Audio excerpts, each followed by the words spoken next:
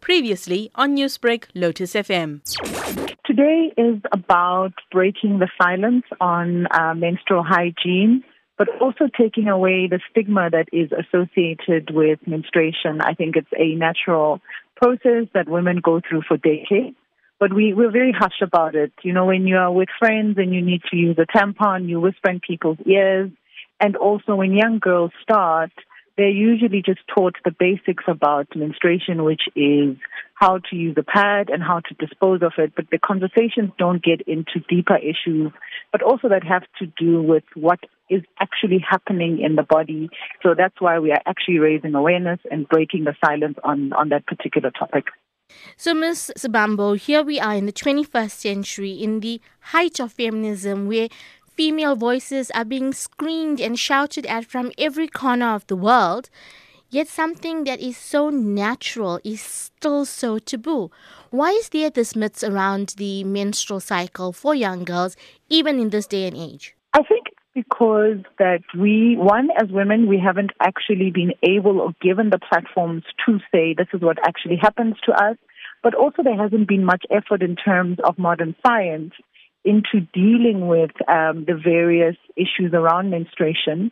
And then in this day and age, as we talk, there is issues in terms of how religion views menstruation, how culture views menstruation.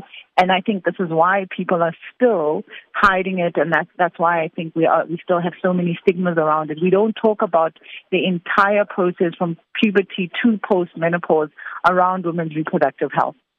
So how do we go about breaking these stereotypes as a mother, as a father, as a brother, as a husband? How do you go about supporting and helping break these stereotypes for your wife, your mother, your daughter? I think how we go about it is one, when young girls start menstruating, is to have honest conversations with them about what is actually happening in their bodies, what is happening to their bodies, but also as mothers and women sharing our experiences and sharing family history. You know, if you are a mother who has had very heavy pains, the likelihood of your child, your daughter having them is high. It's number one, that. But also in terms of in the house, if there are any brothers and boys, to also normalize what is happening to the sister or female cousin, is to say to them, this person is now menstruating and this is what it means, and to take away the stigma and the taboo, and in some religions and homes and cultures, to take away the disgust. I think that's the thing, but also to talk and normalize reproduction as a whole, because I think everybody does go through puberty. So if those conversations are normalized, then it becomes an everyday issue. And that is what I'm hoping that with today we were able to achieve.